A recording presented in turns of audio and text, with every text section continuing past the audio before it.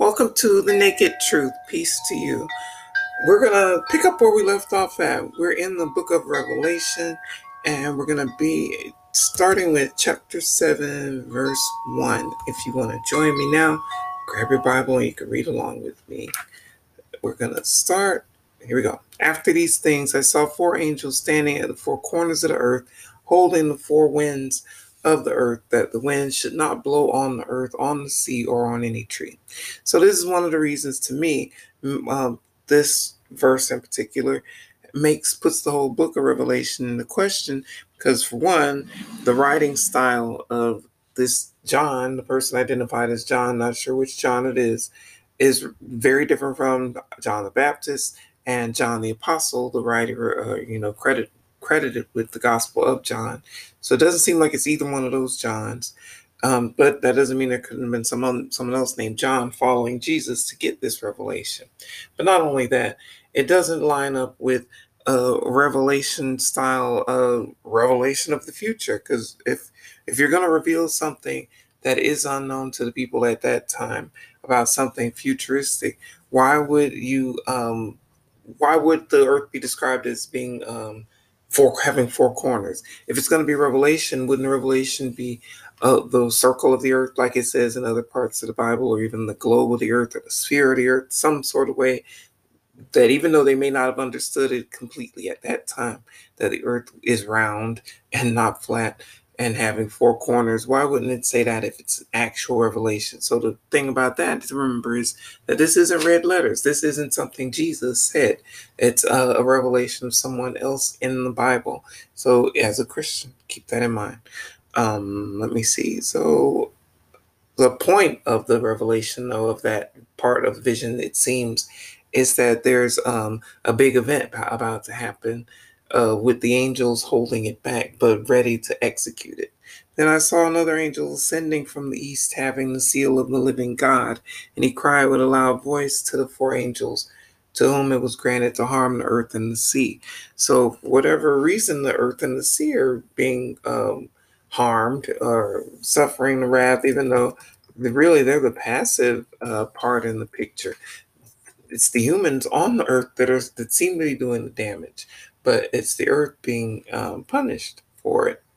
I guess partly because the humans need the earth to make it, or at least elements like the earth, because there are other planets that may be inhabitable.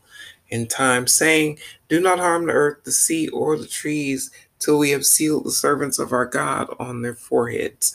So it seems here, before the next step in the punishment, judgment, turn of events can happen, that certain people among the population have to have a mark placed on them. So some churches will even twist this from on to in, and it seems minor, but it's significant, because in something is not readily apparent to others, whereas on something is. So if you put something in your car, people won't necessarily know it's there, but if you put something on your car, people can easily see it there. Same thing with in your forehead or on your forehead. If it's just thoughts in your head, who else is really going to be able to access those but God or some emissary of God? Whereas if it's on your forehead and people can see it, like a tattoo, like anything else you can put on your forehead, like for sunglasses, whatever else it may be you put on you, it's so that it can make you identifiable. So it doesn't make sense for this to say in your forehead instead of on, even though some preachers will tell you to ignore your lying eyes and believe whatever it is they tell you. You can feel free to do that, but it seems to me to be a mistake. Either way, let's keep moving. Verse 4, and I heard the number of those who were sealed, 144,000 of all the tribes of the children of Israel were sealed. So the thing to notice about that doesn't say 144,000 of all creation. So it's like out of 7 billion people, that tiny percentage, although 144,000 sounds like a lot, that's ultimately a very tiny percentage if we're talking about the entire human population. But so no, it's not talking about that. It's talking about 144,000 specifically out of the tribes of the children of Israel, meaning those original patriarchal leaders from the old, what we call the Old Testament, and then their descendants. It seems to be is what it's saying right there. So then, verse 5, of the tribe of Judah, 12,000 were sealed. Of the tribe of Reuben, 12,000 were sealed. Of the tribe of Gad, 12,000 were sealed. So it's one by one naming off the different tribes or biblical patriarchs by name that their families descend back to. Of the tribe of Asher, 12,000 were sealed. Of the tribe of Naphtali, 12,000 were sealed. Of the tribe of Manasseh, 12,000 were sealed. So, as always, forgive me if the pronunciation is wrong on any of these. Of the tribe of Simeon, 12,000 were sealed. Of the tribe of Levi, 12,000 were sealed. Of the tribe of Issachar, 12,000 were sealed. So again, it's still just naming them off. Of the tribe of Zebulun, 12,000 were sealed. Of the tribe of Joseph, 12,000 were sealed. Of the tribe of Benjamin, 12,000 were sealed. So it's named off these different 12,000, and it seems that there's 12 of them to make up that 144,000. But what it doesn't really show, if you've noticed there, it does add up to 12, but look who's missing. There's no tribe of Dan. And then there's also one more that's missing. There's two that are missing. Let's see, Joseph, Manasseh, because Joseph split into Ephraim. That's the other one. So where are Ephraim and Dan? And it seems that those two would be significant since Ephraim is the one that leads to Bethlehem, where Jesus was born, and that whole lineage that is included in Jesus' lineage. But then also Dan, that other tribe. So there's not really 12, there's 14, or depending on how you count Joseph as one or three, it's not really 12 is the point, but you can see it's talking about that specific family branch of the tree. That's who's going to be saved, a small percentage. Excuse me.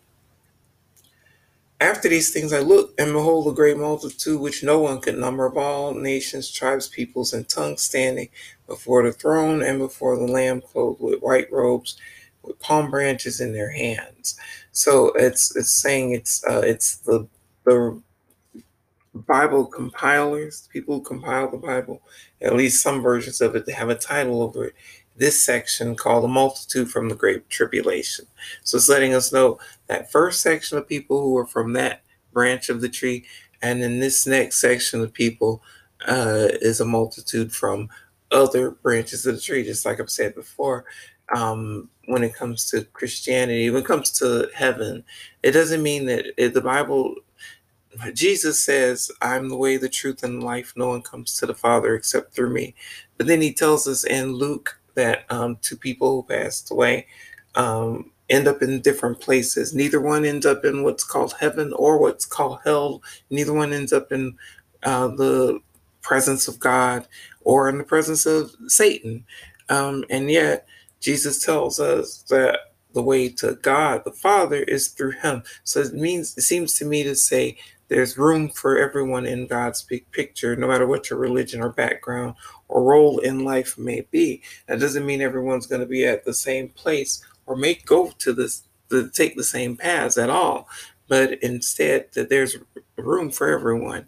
But only certain ones will go to certain areas of that heavenly realm, depending on where we rank, apparently, from our walk with God, our walks, experiences with God. It's the way it seems to me to be unfolding according to the different ways it's all written, of my understanding of it anyway. So now it's saying there's so many people of the rest that it couldn't even be counted. So the first group were from that branch. This group is innumerable and crying out with a loud voice, saying, salvation belongs to our God who sits on the throne and to the Lamb. So the multitudes beyond the 144,000 who make it there are praising God. And it's saying the Lamb. So presumably that's Jesus, but we don't assume anything. So let's keep reading. But basically, the multitudes are giving glory. All the angels stood around the throne, and the elders and the four living creatures, and fell on their faces before the throne and worshiped God. So they're all just giving glory and humbling themselves and giving praise, saying, Amen, blessing and glory and wisdom, thanksgiving and honor and power and might be to our God forever and ever. Amen. So that's what they're sort of reciting. It's the praise they're giving. Now, and it's giving praise to God. Let's see, just out of curiosity, how God translates at this point in the Bible, because we've read other translations at the beginning of the Bible of what the word God translates back to. Now that we're at the very end of the Bible, let's see how it's being translated. It's because there's different languages. See, so here it's being translated. It translates back to the word God, even with the capital G, translates back to the word theos, as in theology. And I believe that's Greek, whereas other parts of the Bible, like in the Old Testament, are not in Greek. They're in other languages. So, verse 13, then one of the elders answered, saying to me, who are these arrayed in white robes, and where did they come from? So he's having John here is the uh, writer of Revelation, is the one going having this encounter, this supernatural odyssey vision, experience. He's the one experiencing it as a human, and he's encountering one of those entities along the way, helping translate him along the way, sort of a tour guide. And along the way, he's encountering this person who's asking him something about the divine realms, ask him who are the people there in the white robes, as if he'd know. And I said to him, sir, you know. So he said to me, these are the ones who come out of the great tribulation and washed their robes and made them white in the blood of the Lamb. So, of course, the tour guide knows, and he's just, I guess, asking, I don't know, asking just maybe to let him know this is something he might want to take note of. So, in pointing it out to him, he's letting him know that the group of people he saw there in the white robes are people who survived what he's calling a great tribulation. Um, and then he says they've washed their robes and made them white in the blood of the Lamb. So it seems to me they've overcome hard times, and the blood of the Lamb seems to me to be pointing back to Jesus. So Christians who've made it through hard times, but specifically, excuse me, let me have some water.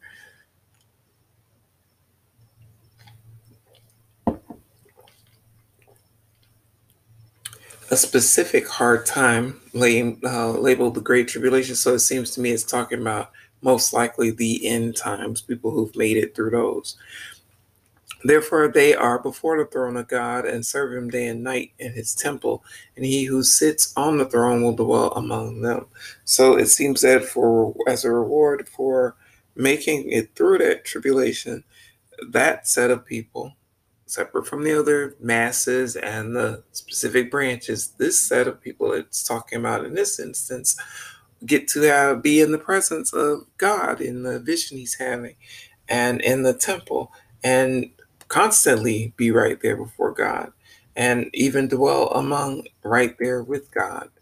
They shall neither hunger any more nor thirst any more. The sun shall not strike them nor any heat. So that sounds like a place I wouldn't mind being, as I'm not one for the heat. So it'd be nice to not ever have to wonder where your next meal is coming from, or ever have to feel parched and look for water somewhere and not find it, or ever have to deal with the sun beating down on you, uh, making you wrinkled and shrinkled and dealing with all that. It'd be nice. So those people made it to that point and seem to have made it to some transition. For the Lamb who is in the midst of the throne will shepherd them and lead them to living fountains of waters, and God will wipe away every tear from their eyes.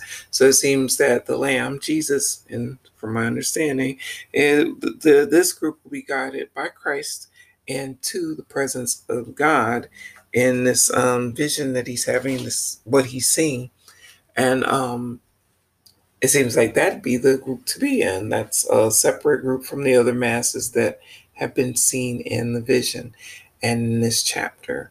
And this chapter is over. I appreciate you checking it out with me. And if you'll hold on, I'll start up with Revelation 8 in just a moment. But for indexing purposes, I'm going to end it here on Anchor, but continue on Zoom just to break it up. with the next chapter, which will be Revelation chapter 8, if you want to join me for it. If you're interested in past readings, you can see them on either of the platforms while they last, or you can, if you're an adult, you can go to my website. It's hungtgirl.com. It's free. You can find out about me, the messenger, with the links on the left, body, mind, spirit, and soul, and find out specifically about the naked truth and past readings and significant readings to me on the spirit and the soul pages there, and just explore. You can click the pictures, they're actually videos, and read along with me. You can get a membership, make a donation, or just enjoy the free content. All of the above are very much appreciated. I thank you for it, and God bless you for it. And I hope you'll join me again. We have Monday and Wednesday readings where we focus on the Old Testament, and we have the Saturday night readings just after around 12:15 in the morning on Sunday mornings, where we focus on the New Testament, specifically on the Gospels meaning. And the difference is that those 6 books of the red letter Christianity that actually have anything Jesus said in them are what should be significant to the world, but absolutely significant to Christians, since those are the words that Jesus said, and they only appear in a tithe, the 10th of the Bible. So that's what we focus on Saturday nights, and understanding the rest of the Bible, at least the Old Testament so far, and on the Mondays and Wednesdays at random times. So join me for those, and feel free to join me in real life if we ever are meant to be. Stay safe. God bless you. Wear your mask. Love your neighbor. And wash your hands. Peace to you. See you soon.